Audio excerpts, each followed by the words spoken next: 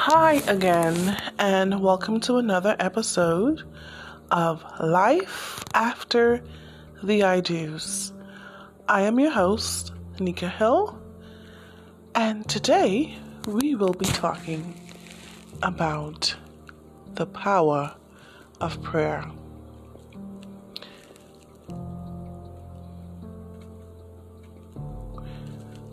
For those of you who don't know, prayer in marriage is powerful.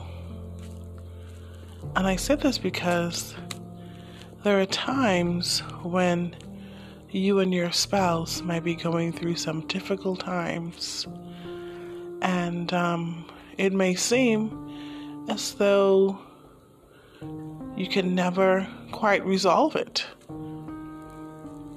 But there's something about prayer when you can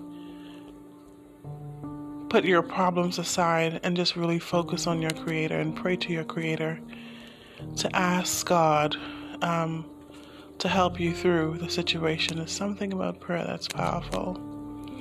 So I urge you, I challenge you, the next time you're facing or having marital issues,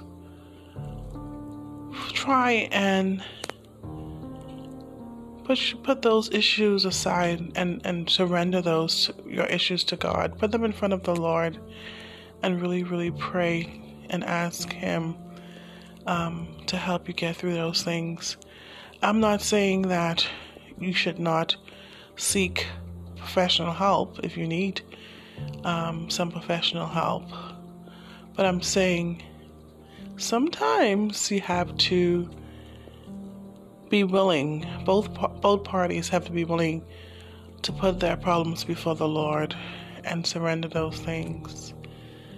I can give you an example. I remember with my husband and I, we were going through some challenging times, and I couldn't quite understand what I was doing wrong. However, when we began to just talk about things and pray through things, God was able to bring us through the situation.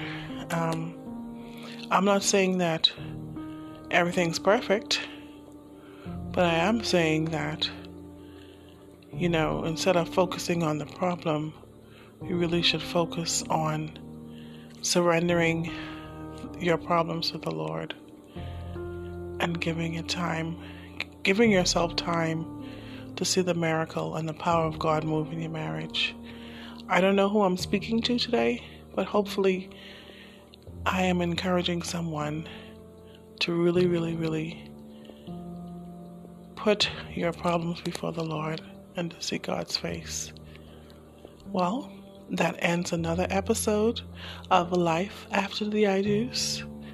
I pray that you and your spouse have a wonderful evening.